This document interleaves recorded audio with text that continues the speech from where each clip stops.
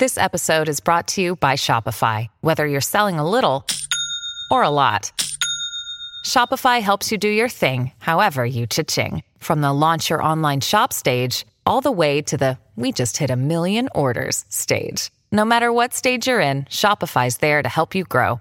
Sign up for a $1 per month trial period at shopify.com/special offer, all lowercase. That's shopify.com/special offer.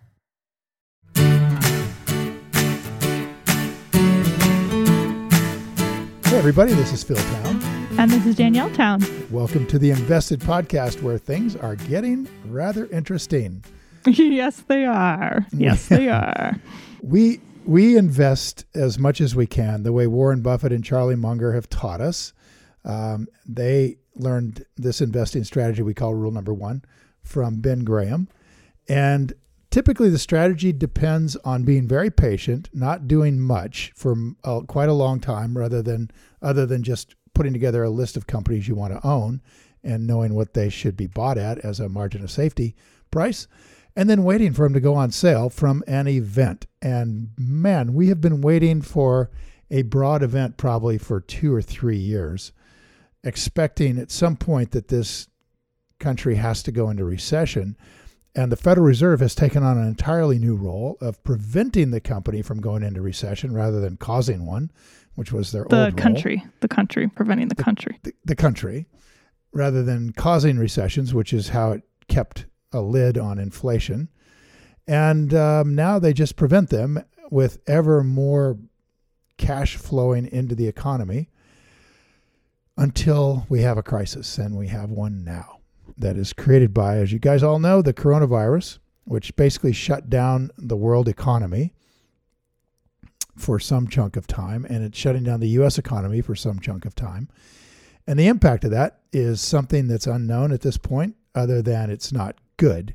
And stocks have responded with an enormous drop, historic drops, and historic bounces that go where the stock market's gone straight up, historically levels here, extreme volatility, unlike anything we've seen in history, which is really saying something. Yeah. Remember when we spent a bunch of time talking about the impact that ETFs were going to have on a potential crash, and that a lot of really smart people thought that the computers that control those funds would essentially start a chain reaction and cause deeper crashes and more volatility. What do you call that? Like faster moving changes. Volatility. That's called volatility. Yeah. Mm-hmm. In both upward and downward direction. And I think that's what we've seen. I mean, we've definitely seen that. I would say that it's partially due to the ETFs. I don't know if it's to the level that they thought would happen, but it's been very interesting to watch these record-setting changes in the market happen with these computers being involved. And as we talked about, those of you who are sitting in ETFs, in spite of all of these warnings, while you're still trying to figure out whether you want to learn to invest or not, be really difficult right now to decide to exit the market. That would be extremely difficult decision now that it's down. Depending on where we are today, it's down another 600 points today as we're talking, which is on a Monday. We're going to deliver this to you guys tomorrow. Yeah, so we're recording this on April 13th. We don't usually say when we record it, but we are saying it these days because it changes so much every week. And we're trying to record this as late as we can so that we have the most up-to-date news and information about what's going on in the market, which is not how we normally operate. We really are. We usually don't really care what's happening in the market, and these days, right, everybody cares. So if you guys want to hear kind of a macro view, go back and listen to last week's if you missed it. And this week, we wanted to get into talking about particular companies that may make it out of this situation okay. And I know that the reason we wanted to talk about it is this is the talk. This is, I know that I like talk about investing and hang out with people who are interested in investing, but pretty much everybody I know, including all the people who have never once tried to talk to me about investing, want to know which companies are going to make it out of this situation okay. It's a lot of like, hey, what about cruise lines? What do you think? they're doing terribly. I'm like, yeah.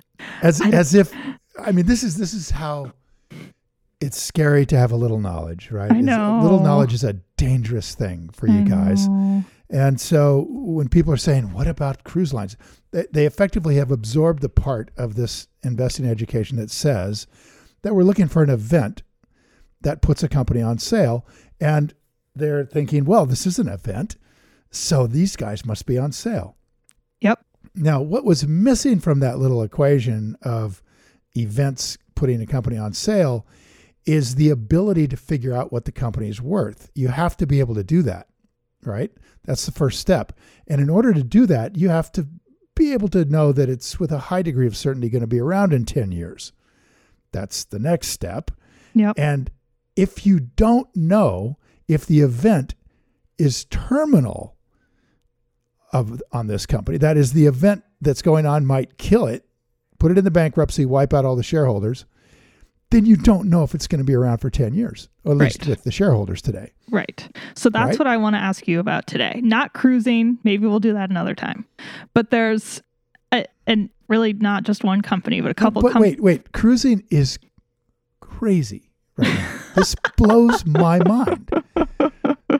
Now, I haven't done a tremendous amount of in-depth look at what the cruise lines are doing, but my impression is they are full for the fall. They are booked. Carnival Cruise is booked for cruises from September.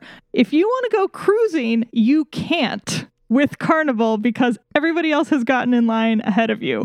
And I mean, I'm somebody who, like, you couldn't pay me to go on a cruise. I don't ever want to go on a cruise, so I don't relate to this desire in any way. Like, to me, it just feels like did this come from me taking you on a cruise when you were a little kid? You never took me on a cruise. No, that was my sister. What are you talking about? No, that was my sister. I didn't go. Oh, I don't know why I didn't go, but I remember you guys went. All right, so you didn't go. No. Well, that would explain why you don't want to go now, I guess. You were against it all the way. I don't think it relates at all. Well, maybe not. But here's how crazy this is in my view. And it tells me how little the general public understands this virus. This is how flippin' little people, they think this is going to go away. But I think they also I think they love cruising. Okay, like, you love cruising obsessively, and you think the coronavirus is just going to magically go away. All right. Now, this is a virus for which humanity has no immunity. Okay. And we are desperately sheltering in place at different places around the world at different degrees, not in order to wipe out the virus. That's not why we're sheltering. We're sheltering so that the virus impact doesn't wipe out our hospital system and wipe out all of our medical people. All of our EMTs get exhausted and then they get sick, and our nurses and our doctors. Pretty soon there's nobody in there to help anybody. The ICU wards are full up and they can't treat everybody. So we've sheltered in order to limit the impact on the healthcare system. Totally. And that's working. Thank God. That seems to be working. Now, what people don't seem to quite grasp is that the coronavirus doesn't go away until we are able to produce a vaccine against it, and then we'll wipe it out. But it's going to be here when you stop sheltering. And what a wonderful place to get the virus. Go right back onto a cruise ship with people coming from all walks of life who think they're fine, but they've actually contracted coronavirus and don't know it. They get on the cruise ship and bam, there you go. You're now in a test tube with coronavirus. Oh yeah, and you're locked in that test tube for the next month while the ship tries to find a place to dock. Nobody would actually do that in their right mind unless they just don't understand. People were getting on cruises until they were forced not to just a couple of weeks ago. Oh my God, you're so right. I actually had a friend of mine's wife and baby and friend come and stay in our house, where they quarantined themselves after getting off a cruise ship in the middle of March. Oh, God. And it's like, what were you thinking? And they just wanted to go on a cruise ship. I think we're the wrong people to try to figure out Carnival Cruise, because clearly we are not fans of cruising.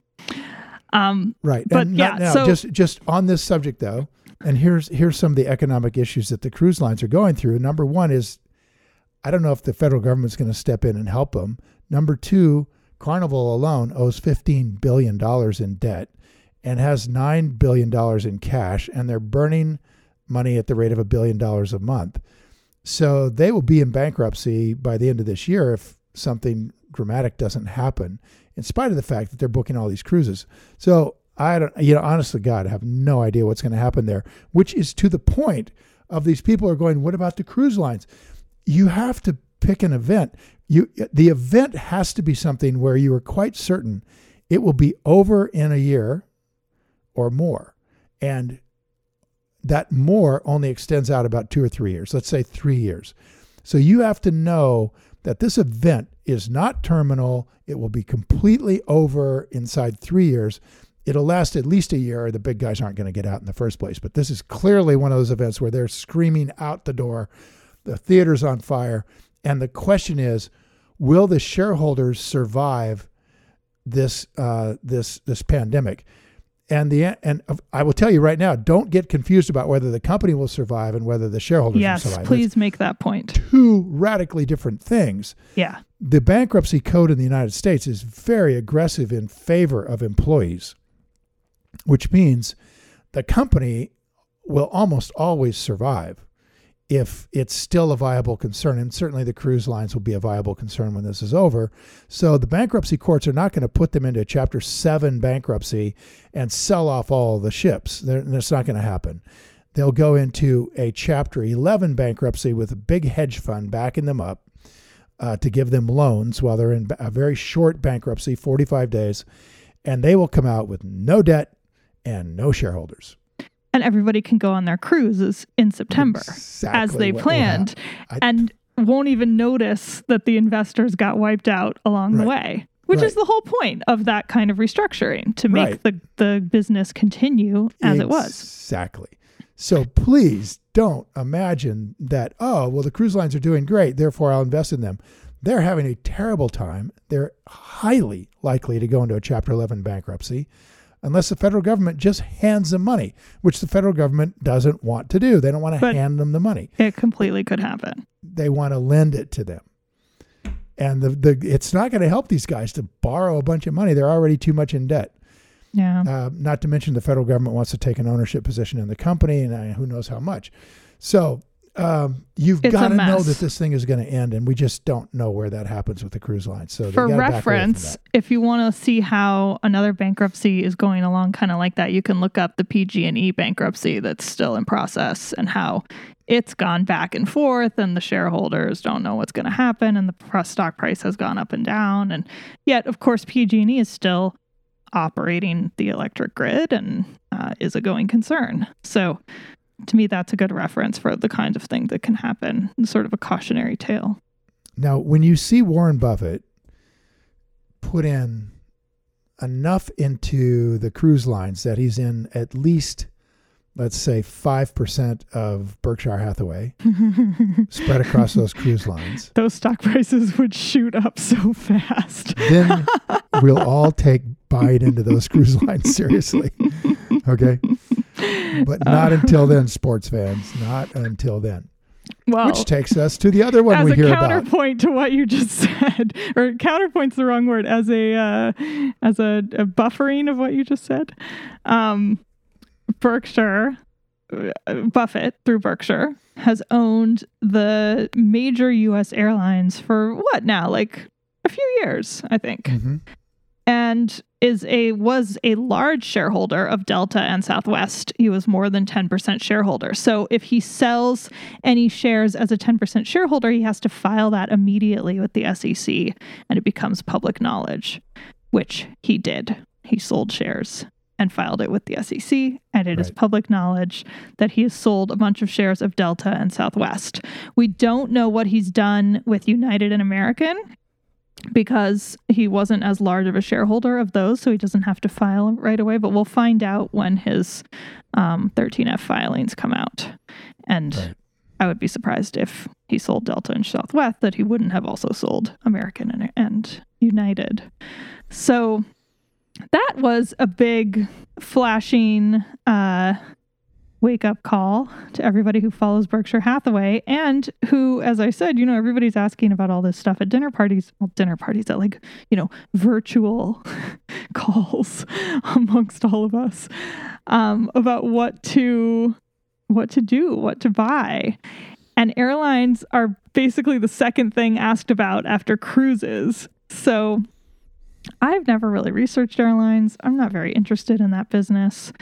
So I'm a total ignoramus about it. But it is interesting to look at it because at least in the US, and I think European airlines and the Middle Eastern airlines and the Asian airlines are all kind of their own situation. But we are going to have air travel again at some point.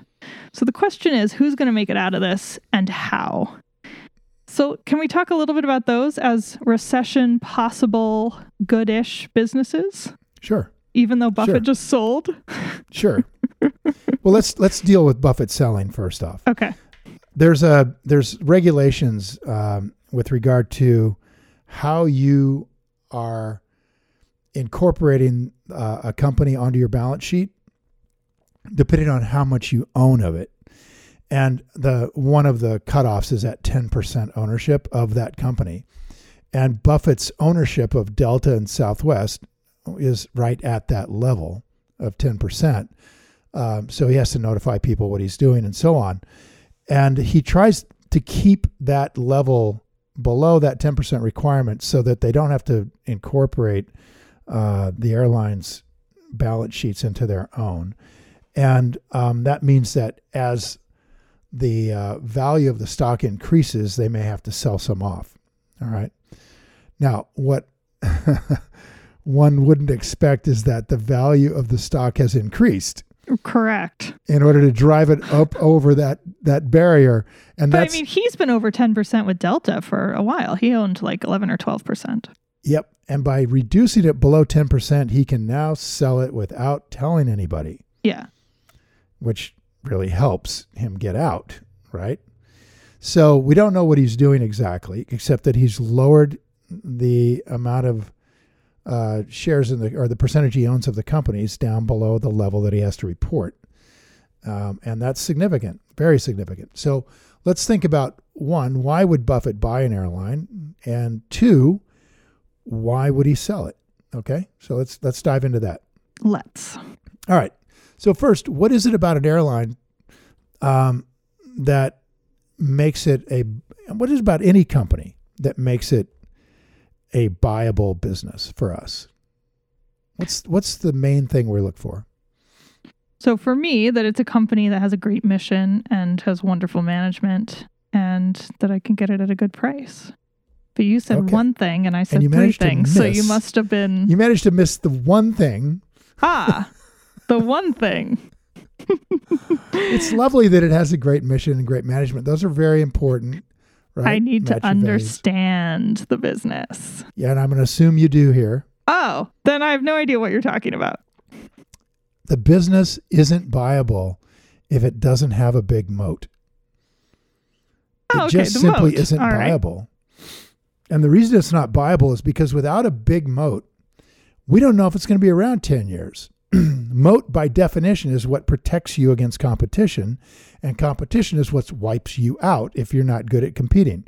Mm-hmm. So companies without a big moat, by definition, have a much higher degree of chance of not making it 10 years. And we need to know with a high degree of certainty this company will be around in 10 years, right? Yeah, definitely. All right, so that's the first thing we got to go to. We're going to assume we can understand the business, and we're going to assume that management has integrity and talent for the time being.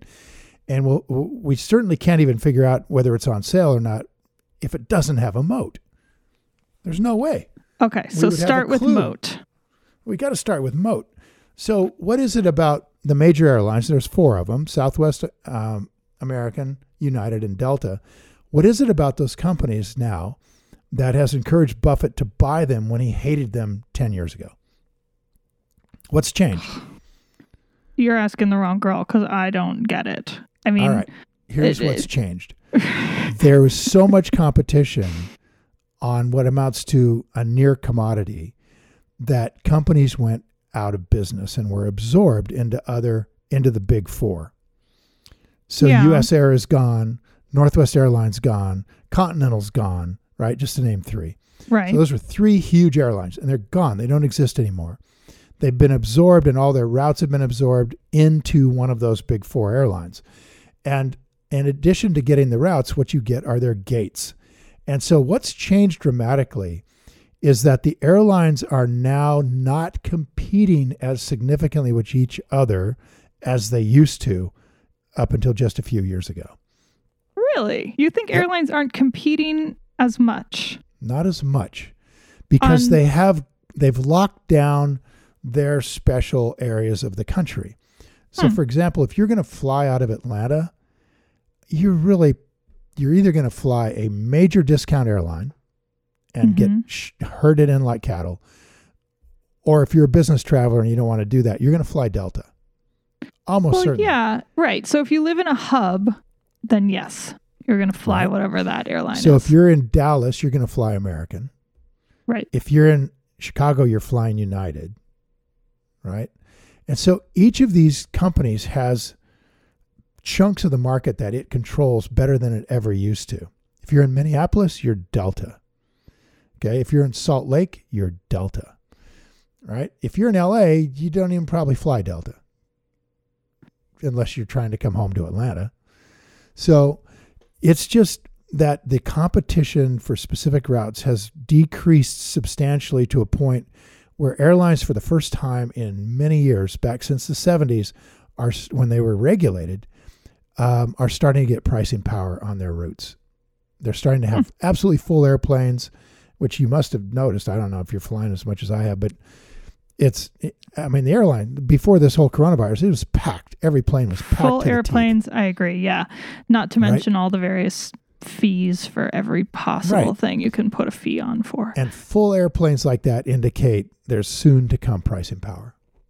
Not only that, but fuel costs have dropped down and look to stay down dramatically as oil reserves were discovered to exist that everybody thought were not possible. And look at where oil is now. Oil is at historic lows adjusted for inflation. So, in fact, oil has gotten so low, you guys, that they can't even pump it in Texas anymore. It costs too much to take it out of the ground. Oh, and guess what? There's almost no place to put it. Within there's no 4 storage. days, Canada will have filled up. If they keep pumping oil, they will have filled up all of their places to put it. Mm-hmm. The United States is a little farther than that, but not much. So oil is literally coming out of the ground right now in Texas. That's worthless. You can't sell it to anybody. There's no buyers. So this is an amazing time for the airlines, except for this coronavirus. So that's why Buffett started buying them, is because they become more like a utility and less like a competitive company. That's why he's buying railroads. Again, same idea. Not so much competition as there used to be 50 years ago. Now, very specific railroads have very specific routes, and they don't really compete. And that makes them like a utility, and Berkshire loves utilities. They like to buy companies that have very little competition. If they can get them at a great price, they're going to snap them up. And these airlines were at a decent price, so Buffett started buying them. Now, the question becomes, why would he sell? If he's going to sell, we don't know that he's selling, right? We just know he's sort of got below that 10% barrier. So why would you sell? I mean, let me see if you can think about this with me. What's changed in a month from, hey, they don't really have a lot of competition, to, hey, I need to get out of this? Well, I mean, obviously everything has changed. As you just pointed out with the cruise ships, we don't know if these companies are going to make it through. It depends on when people start flying again, and it depends on how much they're going to have to spend, and it depends on if the federal government is going to bail them out. So everything's changed, but at the same time, nothing has changed. They still own all of the stuff that you just said. No other airline has come in and taken over Atlanta Airport's gates. Right. So in that sense, nothing has changed. But we have this major event, and you're saying that nothing's changed in the long run, which is true, right? In other words, the long run still looks like we'll have airlines, and it'll be these 4. Well, see, that's the part that I question. Like, I think it will be these 4 because that's just kind of the way it seems like governments have decided to handle these things now. Mm-hmm. But I wish that, frankly, like, this sounds cold to the people who work for airlines, and I'm sorry about that, but I wish that companies that were not run well would be allowed to go bankrupt and go away and get bought by somebody else and have them come in and fix it and start a different company. And it's not going to happen with these things, I don't think. But it would be nice if it would, because I think we consumers would benefit. And employees probably would benefit. Yeah, I mean, not to dive into that too deeply, but that has been what's happened in the airlines. I mean, the less well-run companies that had less strong moats have failed. And unfortunately, virtually all airlines have failed. I think Southwest is the only one of the majors that hasn't gone bankrupt in the last 20 years. Oh, really? Something people don't realize. Like I said, I've never researched the airline. So Delta has gone bankrupt before? Mm-hmm. Really? Yeah, pretty sure. Don't quote me on it, but I'm pretty sure they went bankrupt after 9/11. Oh, yeah, sure. So I'm not positive, but just hold back on that. And I'm sorry if I'm wrong, but I think they did. Most of I know United has and American has. So here, what's changed now in terms of first off, let's just look at long term. Let's say Delta, which has a dominant position, will Delta and Southwest be around in 10 years? And I don't know. I mean, I think probably Delta. Delta's huge. Southwest isn't that big, right? Not as big. I'm not sure but if Southwest will be. Much more profitable than any of the rest of the airlines and has less debt. Yeah. And to this point has been run better. Yeah. It's the best run airline to this point. So I think a lot of the answer to that question depends on how the government handles the next few months. Well, I would put it like this. I totally think the airlines will be around in 10 years. It's just a question of whether the shareholders will be the same shareholders. It's right. So they'll be around doing business. They may be somewhat smaller if we have a change in the way our culture works, right? If people don't feel like they need to get on airplanes like they used to.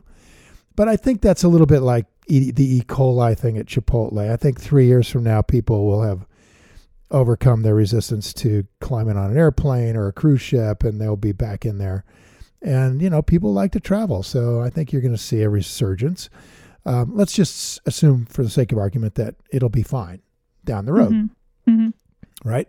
So this is a perfect event. It's going to, it's longer than a year. It's going to be fixed within 3, and off we go. So great. Let's just go buy it, shall we? And then you think, well, wait a second. Is there any possibility that this could be terminal, this event, for the shareholders, right? In other words, could this company go into bankruptcy? And then we have to take a pause. Okay, well, wait a second. Right now, Delta is burning, I think, what did they say? $60 million a day. All right. Okay. Wow. So that's $1.8 billion a month is their burn rate. Let's call it $2 billion a month is their burn rate.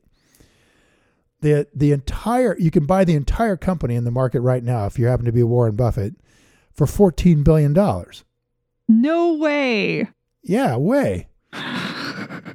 In 7 months, they're going to lose the entire value of their market cap. Yep. Jeez. Now that'll give you a pause. It hasn't right? They haven't even gone down as far as they could, You could buy it cheaper. Oh, yeah. I mean, so the first thing that jumps out is that, wow, anybody coming in to fix this is going to have to cover $2 billion a month for the foreseeable future, right? Yeah. I mean, certainly for 6 or 7, they're going to start flying again in a few months, but it's going to be negative cash flow for the rest of this year. I mean, reasonably speaking. I think reasonably, yeah. Until there's a vaccine, I think we're going to be in somewhat close to this situation for a long time. Let's just for fun say, okay, they're going to lose $2 billion a month for 3 months. That's $6 billion. And they're going to lose $1 billion a month for 3 months. That's $9 billion. And then they're going to lose $500 million a month or so. So really easily, you could see that by the end of the year, they're negative $10 billion. Well, and let me just get this straight. So this number that you're using of $1.8 billion a month, that's without flying the airplanes, right? Right. Well, they're still having to fly some routes. Why are they they're still flying? They're down about 70 or 80%. Oh, they're still running flights in the U.S. They're still running some flights. In Europe here, they're not running. There's like a couple. I check every now and then. I check every now and then to see if I can get back to the U.S. in case we have a family emergency, and I just have to. And I just make sure that I still can. And I still can, but it's hard. It would take me several days. And most of that is just because there's one flight a day to each spot. And so then you have to spend the night somewhere. So there's just so few flights. It's amazing. So they're flying more. What's that? You see the problem. So what I'm trying to figure out is does that burn go up or go down once they start flying more? Like either they're getting fares so the burn goes down because you've already factored in the price of the flights, or it goes up because all of a sudden they're flying now but they're not getting paid enough. No, I think it goes down a bit as they start to crank back up. Okay. But we don't know where it comes back to break even, right? So let's just assume they're going to have negative $10 billion. Okay. This is a company you can buy right now for $14 billion. So you'd have to say, okay, I'm going to buy it for $14 billion and I'm going to add $10 billion more. Right. So really I'm paying $24 billion for it. Right. Right. Plus whatever debt they already have. Right. And they're not down that much. In other words, that's paying for what you could have bought them for 3 months ago. You're not getting them on a sale, in other words. Mm-hmm. If you have to put all that cash in there. Okay, so that's why it's a little scary and Buffett might be selling, and why the federal government might have to come in and rescue these guys, or they're going into Chapter 11 bankruptcy and eliminate their debt and come out the other side in 45 days, rocking and rolling like they've already done in their history. Well, somehow they'd have to become creditworthy enough to make new debt, right? Because they're burning this money. Oh, companies that come out of bankruptcy are they're creditworthy because they have all these assets that no longer are liened. Oh, that's true. So they can start to lien them all over again. Yep, got it. Yep. Do it all over again. And that's been the history of the airlines. And that's why Buffett said somebody should have gone back in time and shot Orville Wright. So you got $10 billion negative that's coming in. And the federal government now just said, okay, we're going to put up $60 billion and we're going to save the airlines, $60 billion. So we can see Delta is likely to take up $10 billion of that. So it looks like they've got potentially enough money allocated to cover things for at least a while, right? For at least a while. And then you go, oh, okay, well, good. Then maybe we should invest in Delta now. But wait, there are strings attached. There are ropes attached to this federal money.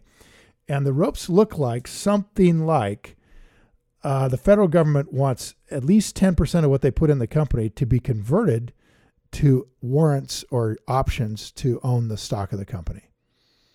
In other words, taken straightforward, they want to buy 10% of the company with these loans.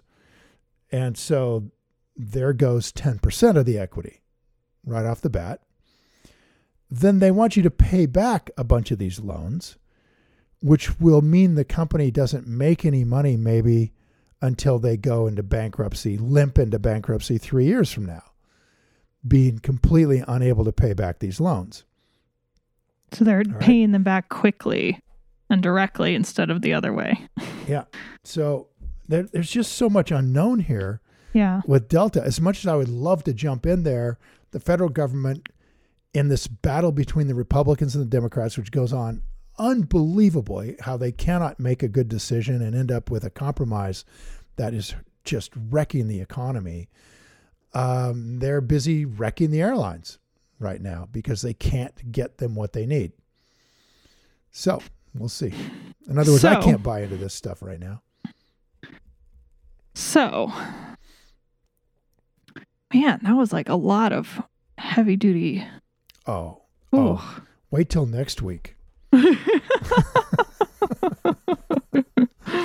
All right. So we're trying to find a company. We came in trying to find a happy, here you go, guys. We found one that might do okay. And we ended up with a real dog of a depression situation. Yeah. And I'm trying to process it. Yeah. So the airlines you're saying are burning so much money that probably until the end of the year, they're just going to keep burning. Totally agree with that. Yep. And the money that the U.S. government has put up should cover it. So you said they put up $50 billion and we're estimating $10 billion for Delta. And there's roughly 4 of them, but it's not just the 4 of them. It's also Alaska and JetBlue. And there's probably other ones that I don't know about. So, okay, $50 billion does sound like enough. Agree. But the question is what's the government going to get for that money? Right. Yeah. What's the government going to get? And we don't know the answer to that yet. They're not out to help the shareholders. They really don't care. That's the worst part of it is they somehow, people in government who don't tend to be much in the way of investors don't really realize that the vast majority of wealth that is invested in these companies is invested by little guys. Yeah. They just think of it as like, oh, Warren Buffett. But Warren Buffett isn't Warren Buffett per se. It's Berkshire Hathaway. And Berkshire Hathaway is owned by people who are people like the LA Sheriff's Department and the Teachers Union. And yeah. This is little guy money. And the people who invested with him from the very beginning, whose entire net worth is in Berkshire Hathaway. This notion that, there's the vast majority of wealth is held by just a handful of people is nonsense. There's certainly truth in the ratios, but come on. You've got money in a 401k and you're not Warren Buffett, but your money, like our money, is sitting in investments in the market. That's your money sitting there. And so when the federal government says, we're not going to help you out because we're not in charge of, investors surviving, they're talking about cratering 401k plans that have money in these airlines, these cruise ships, and in places like But I also think, capitalism works. And as you've said very well here on the podcast, investors are sitting here waiting to swoop in and save the day. Like, people are so excited. We're talking about it with people who have no interest in investing until now.